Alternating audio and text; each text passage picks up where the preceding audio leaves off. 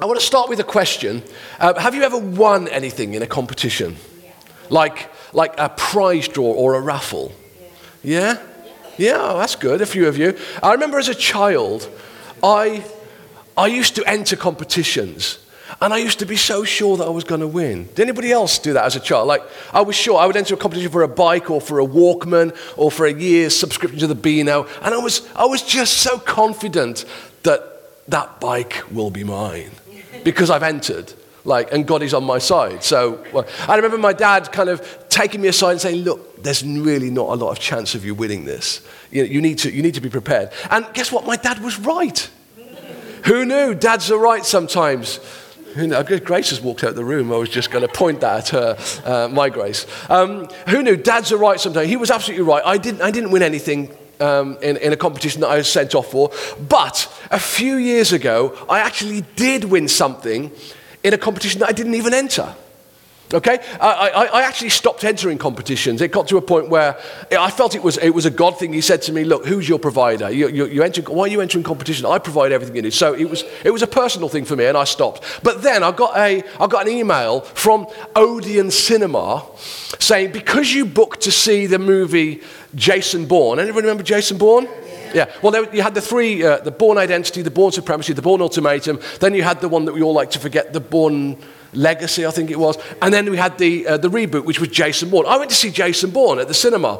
And because I had booked online, I was automatically entered into a competition without me knowing. And they sent me an email saying, "You've won." And which is great. And there were three responses available to me at this moment. My first response could be, "Nah, I don't believe it. No, it's fake. It's not real." And we do have to be careful about those emails, don't we? We really do. There are a lot of things, you've won a timeshare. All you have to do is send us your credit card, or, you've won this or that, and all you've got to do is pay this much money to unlock millions. And we have to be careful. So I could sit there thinking, okay, no, I don't believe that I've won. I've never won anything. This can't be true. My second response could be, well, yeah, I believe it, but I don't really care. How good can it be? It wasn't even a competition I entered. How good can the prize be? So I kind of don't let it affect me in any way. Yeah, okay, well, maybe I have won something, maybe I haven't, and just leave it at that. Or my third response could be, I read the email, I believe it, and I'm filled with joy. Yes, I've won. Guess what my response was? 3, yes, exactly that. I've won something at last. I've won something. And sure enough, a few days later, a parcel arrived through the post, and it was a little box, and it was a Jason Bourne branded watch. Really? Right. Not bad at all. And I was looking at this watch, and I've obviously seen all the James Bond films, and Jason Bourne is a little bit like James Bond, and I've seen whenever Q gives James Bond a watch, he twists it that way, and it shoots a dart to paralyze people. He turns it this way, and it turns into a explosive, or it's got like a laser that can cut through metal if he pushes this button. And I tried everything on my watch, and it did nothing except tell the time. It didn't even have a date on this thing. It was but it did have Jason Bourne written on it. And so when I wore it, I was a bit, I'm Jason Bourne, don't mess with me or this pen, kind of. But yeah, it's good. It's good it's kind of to win something like that. And I was thinking about that, what happened, and how we can have the same 3 responses to what we read in Scripture, right? We can either say, nah, I just don't believe it. I don't believe it's true. It's not for me at this time. Or I can believe it and not let it change me. I can just read it and go, yeah, well, that might be true, but it's not going to affect my life in any way. I'm just going to keep living this way I always have. Or I can read it, I can believe it, I can accept it with joy, and I can let it transform me. I can let it revolutionize my life. I can let the words of God, because that's what we're talking about, really. Dan, last week, he brought us a great message about building a foundation on the Word of God. And I can let the Word kind of soak in and change my life. And I can start to live my life according to what I've read or heard. Right at the start of this series, I gave us 2 scriptures, which we keep coming back to. And it's these two passages of Scripture from Paul's letter to the Corinthians, the second letter. It says, therefore, if anyone is in Christ, the new creation has come. The old has gone, the new is here. And I said right at the beginning, if we can just take this idea, if we learn nothing else in this series, but we take this idea and also this idea, be confident of this, that he who began a good work in you will carry it on to completion till the day of Christ Jesus. If we can take these ideas and if we can embody them, if we can learn to live our lives with these ideas in our mind, that when we gave our life to Jesus, that moment that my mum was talking about earlier, that moment that we need to remember back, that moment where we gave our heart to Jesus and said, yes, now I'm going to follow him. That moment that Fru just encouraged us to do if we haven't already done it. When we gave our life in that moment, he did something in us. There was a change in us. There was a revolution that happened and we became a new creation. But it's not just a momentary thing. It's a process thing as well, because we know that we can be confident that he who began that work in us, it's a great work that he's done in us, but it's a process that we are becoming sanctified. It's a bit of a kind of a religious long word. It just means we are becoming more holy. We are becoming more like Jesus, which is the process that we should be on. And he said, he who started that, that's God who started that work in us, is going to carry on until it's complete. So the question I ask you, do you believe that you are a new creation? And do you believe that he is doing a work in you that he's going to bring to completion? Two things. Do I live like these things are true? And there are loads and loads more scriptures in the Bible, in the Old Testament and the New Testament, that it's good for us to embody, to learn about, to try and put into our lives. But if we only just take these two this week and start to live like they're true, it will change us. It will transform us. There'll be a great thing that happens in us. And so the revolution that we need is to believe what we read. Is to change the way we live because of what we read.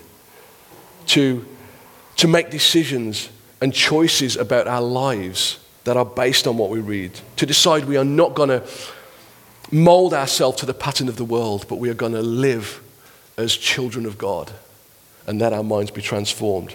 Now, I believe that God is calling us to be a growing church, a community of people. And I believe he's got a plan for us and a purpose for us as individuals and also as a gathering. When we first started this church a few years ago, before the pandemic, the year before the pandemic, we came up with 5 goals, if you like, 5 behaviors that we felt we wanted to embody as a church. I'm just going to remind you of what they were. Some of you, maybe you haven't seen these before.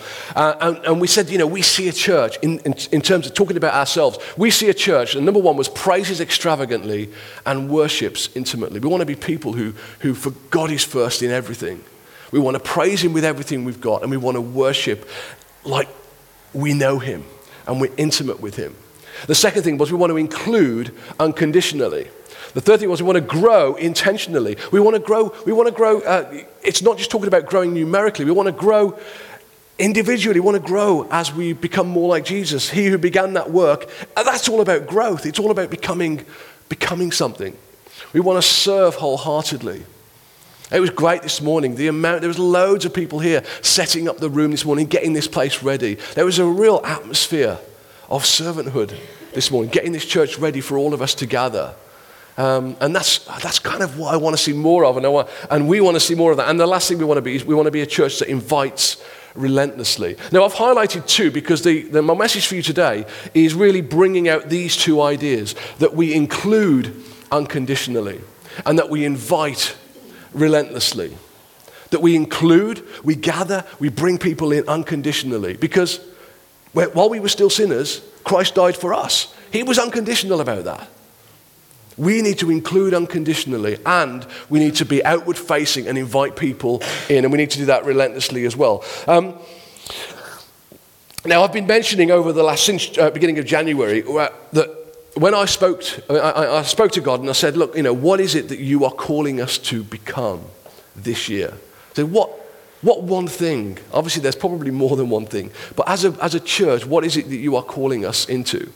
And I believe that he said he's calling us more into fellowship and into hospitality and into community and into getting to know one another better and, gathering more and being willing to put ourselves out there to open up our lives, open up our hearts, open up our homes to one another. Because I really feel that things change, miraculous happens, a revolution happens when we do that, when we start to open up with each other. And I feel like this is what God is calling us to be. And I've challenged us over the last few weeks to start to do that, to open up our lives a bit more, to open up our homes, to invite somebody over for a coffee and have a chat and see how they're doing and tell them about what you're going through, to do that. And I don't want us to take our foot off the gas with this. I want us to keep pushing with this. And I'm going to keep reminding us of this each week, maybe the whole year, okay? I'm going to keep putting this out there because I really feel it's that important, and I feel like this is where God is bringing us to.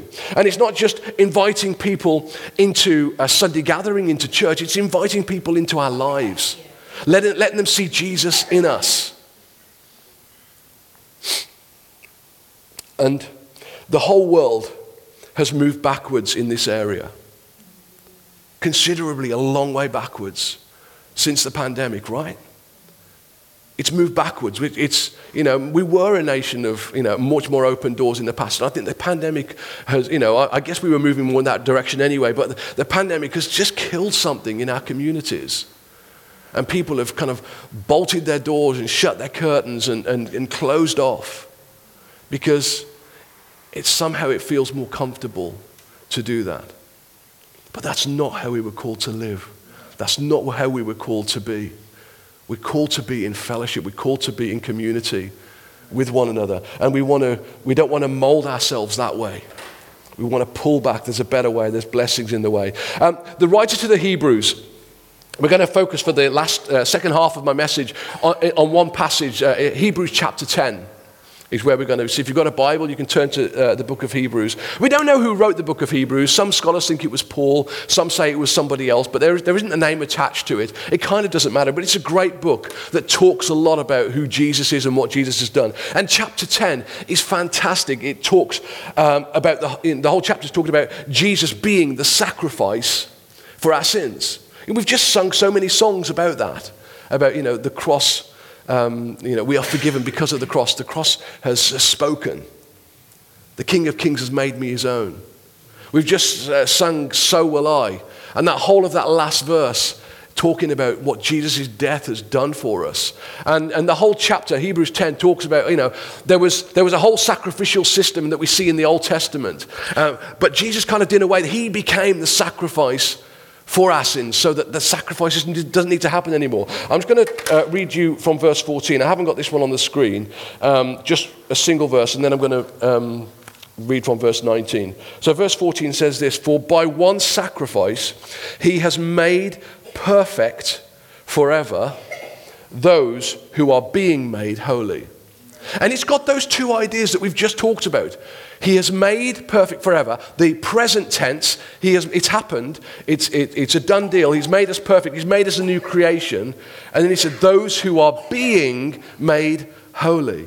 There's a process that's also going on. So there's a moment where we're made perfect forever. And then there's this other process that happens where we're being made holy over the course of time. He who began that good work is going to complete it. All right, so from verse 19 then in Hebrews, this is how the writer puts what I've been talking about. He says, "Therefore, brothers and sisters, since we have confidence to enter the most holy place." There's that word again, confidence.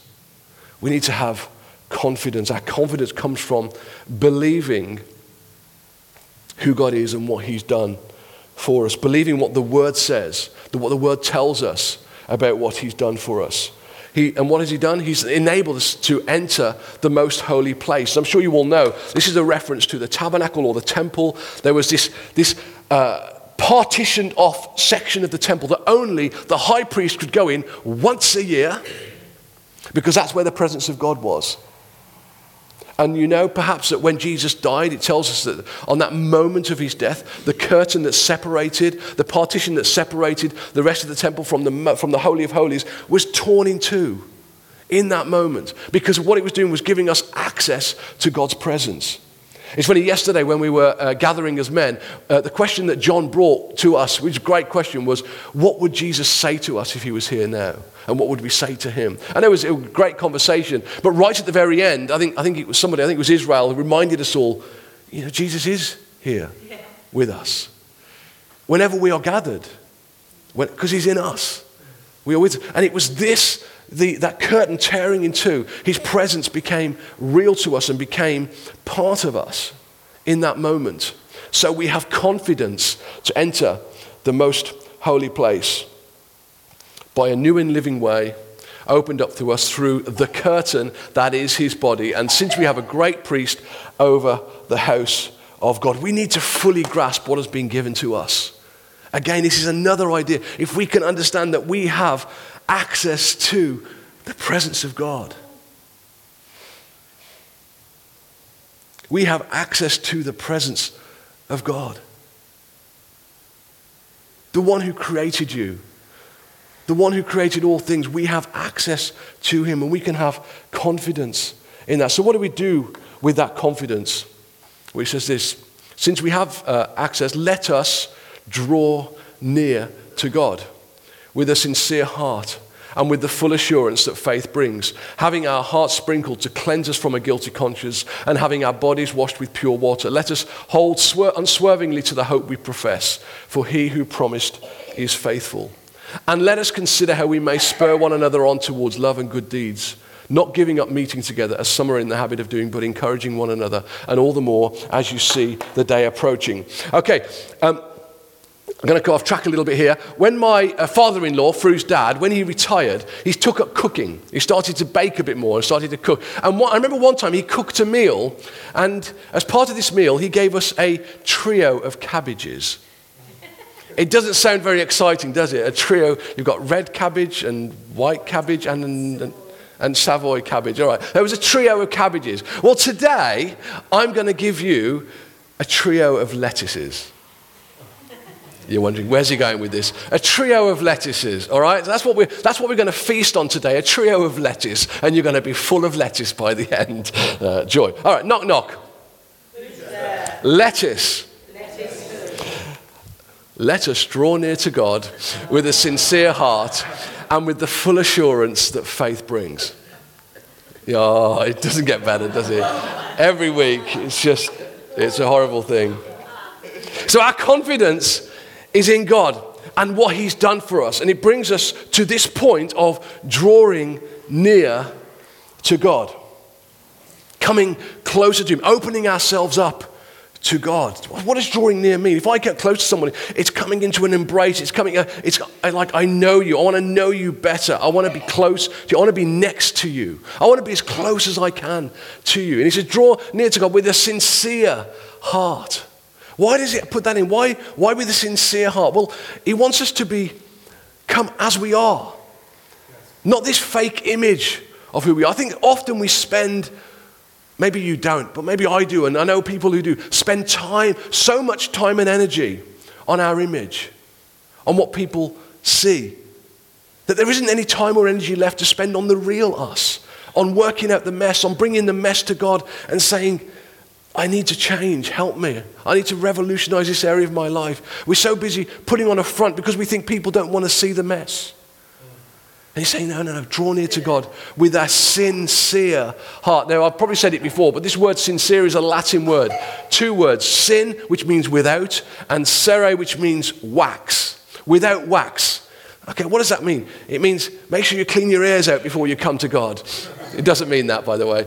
It means, it's taken, in the olden days, or maybe even now, but when you had a sculptor who was sculpting something out of stone, he would be working on this amazing, and it would take a long time to carve something out of stone. And maybe there were imperfections in the stone, or maybe he accidentally knocks off a toenail as he was just finishing it off. It's like, oh no, do I start again? No, I don't start again. What I do is I get a piece of wax, I make it warm so it's soft, and then I put it into the imperfection so you can't see it anymore.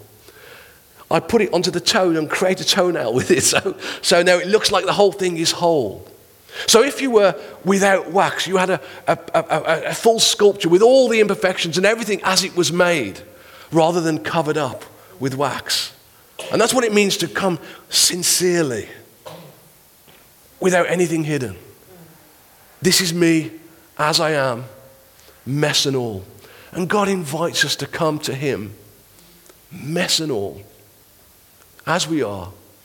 But then he loves us so much to leave us that way. And he wants to do a work in us. Knock, knock. Lettuce. Let us hold unswervingly to the hope we profess. Let us hold. So he wants to let us draw near to God. The second thing he said, let us hold unswervingly to the hope we profess. Have you ever hoped for something that didn't come about? Just like me as a child, those competitions that I entered, I put my hope in the fact that I would win something, and I never did. And maybe we can view the biblical hope in the same way. Maybe it will happen, maybe it won't. I've got a little bit of hope, but this is not the same kind of hope that we're talking about. Hope in God is a sure thing. It's an anchor for our soul. It's rock solid. It's solid ground. It's a foundation. And it's immovable. Hope in God is immovable. He will never let us down. And from my own experience, I know that those times where I haven't fully understood the journey that he's brought me on, the steps that and there's difficult, and there's storms, and there's stuff going on in my world, and I don't fully get what's going on, and it feels like actually God is distant. It's when I get to the end of it that I look back and say, actually I see. I see now that he had my hand the whole way, and he was bringing me through this. And now I'm bigger, I'm grown. He's dealt with some of the mess that was in me. We have to hold unswervingly, hold tight to that hope. I remember at a previous church, and a lot of years ago, it's when Dyson first came out. One of the elders, a guy called Richard, he bought a Dyson. And every time he preached, he would bring his Dyson in as an illustration. Every time. Like he would sing the praises of this vacuum cleaner, wouldn't he? Every time. He would just, this Dyson is a miracle. And everybody in the congregation got sick and tired of hearing about this Dyson. But I'm sure people bought a Dyson on the strength of this guy saying how great it was. I remember the first time I used a Dyson. We never had one, but I think Fru's parents had one for a while, and I used it. And I was expecting this out-of-body experience. And really, it sucked. Yeah, they don't get any better. Yeah. So now I've left it in the cupboard. It's just gathering dust. No. But anyway, I was so disappointed. Like, it's just, it sucks up dirt like our Henry does. Like, but I put my hope in this thing. I had a hope that this would be amazing. And it just wasn't. It was okay. And whenever we place our hope in anything other than God, there's a strong possibility that we're going to be let down. But hope in God is not like that. Holding on to the hope in God is not something we do physically, it's something that we do in our heart. Because there are all sorts of promises. There are all sorts of things that he's told us in Scripture that we can hold on to. We are a new creation. I can put my hope in that. He's begun a good work. He's going to bring it to completion. I can put my hope in that. He has forgiven all my sins. I can put my hope in that. He has promised that we're going to be perfected for all time by a single sacrifice. He has promised to remember my sins no more. I can put my hope in that. He's promised that I am more than a conqueror. He's promised that nothing can separate me from his love. He's promised to provide all my needs according to his glorious riches. There's so many promises that I can stand on and I can hope on. And I can profess, I can actually speak out those hopes to other people as well. That's the source of my hope. But we're not just made to have like a personal hope. It doesn't stop there. We have this hope from God, but it doesn't stop there, because that hope should lead to a change in our lives. We've said, when we read Scripture, we want to put it into practice. So, yes, let us draw near to God. Yes, let us hold unswervingly to the hope. Knock, knock. Lettuce. Let us consider how we may spur one another on towards love and good deeds. Not giving up meeting together as some are in the habit of doing, but encouraging one another, and all the more as you see the day approaching. So there we go, the trio of lettuces. And I love this last lettuce. This should be the focus of our lives. This is what God is drawing us to this year. Let us consider how we can spur one another on. And notice that it doesn't say what you might expect it to say. It doesn't say, let us consider how we may love one another and how we might do good deeds for one another. It doesn't say that. Although those are good things, and that's probably a biblical way to live, to love and to do good deeds, that's great. It says, let us consider how we may spur one another on to do those things. And the implication being that is if you need to do them and I need to spur you on to do them, then I need to do them and you need to spur me on to do them too. We need to be encouraging one another. We need to be kind of making each other get better at loving and get better at good deeds. How are we going to do that? I think it's interesting, again, this word, let us consider.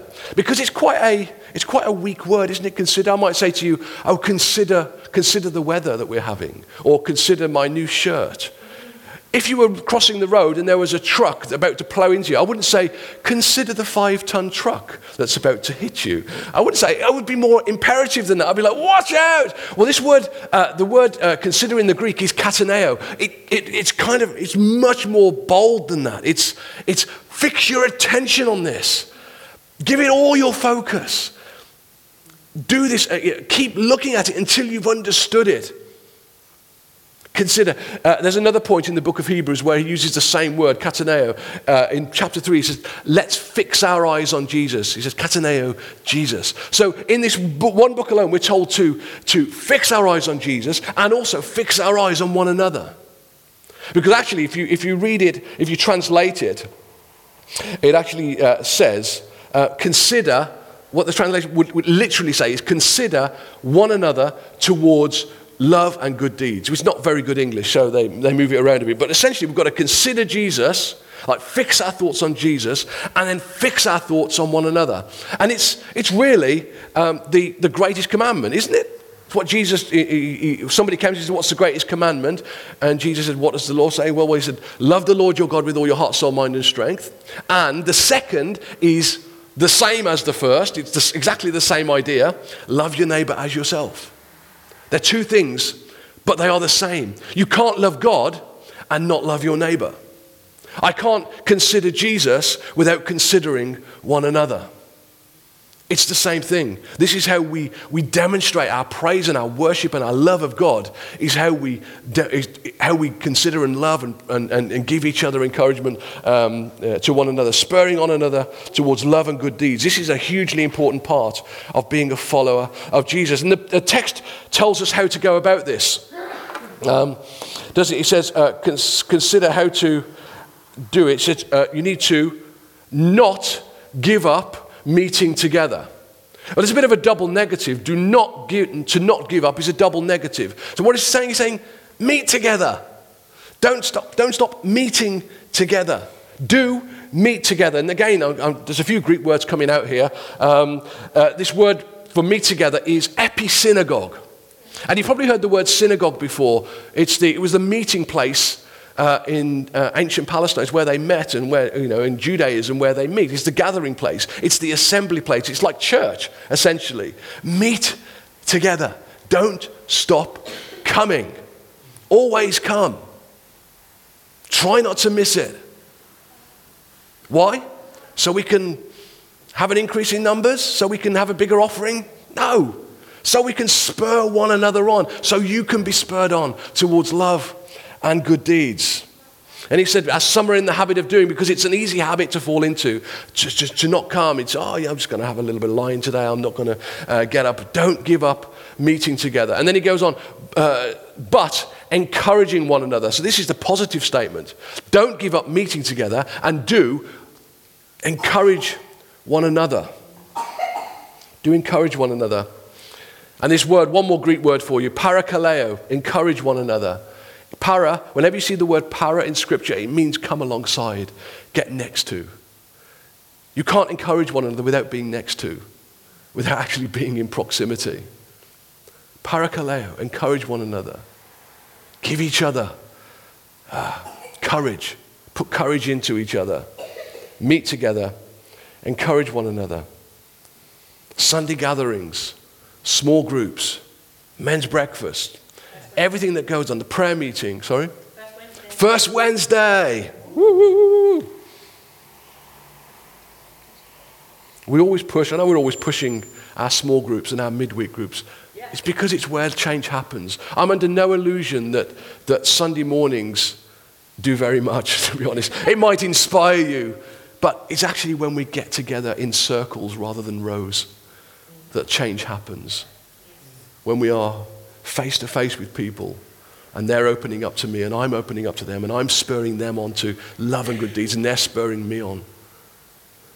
It's where it happens. And I would really, like the writer of the Hebrews, I would urge you to consider how to do that and to get better at this. Make this year the year where we get better at this. Make it our habit. So that's it. That's my encouragement for you today. Meet together, encourage one another. If you want to write that down, feel free to write it down. Meet together and encourage one another.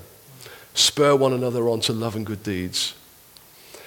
Invite people into your life. Invite people into your home. If you haven't yet done it this year, get someone round for dinner this week or for a cup of coffee and chat to them. And then as we do that, as we get better, as we become more of a community, we can then take that idea and look outwards and start to relentlessly invite people into that too. This is what we're called to do. We want to include unconditionally. We want to invite relentlessly and take that hope and profess it to the world. Let's begin this revolution as we start to see this church that God is calling us to be in 2023.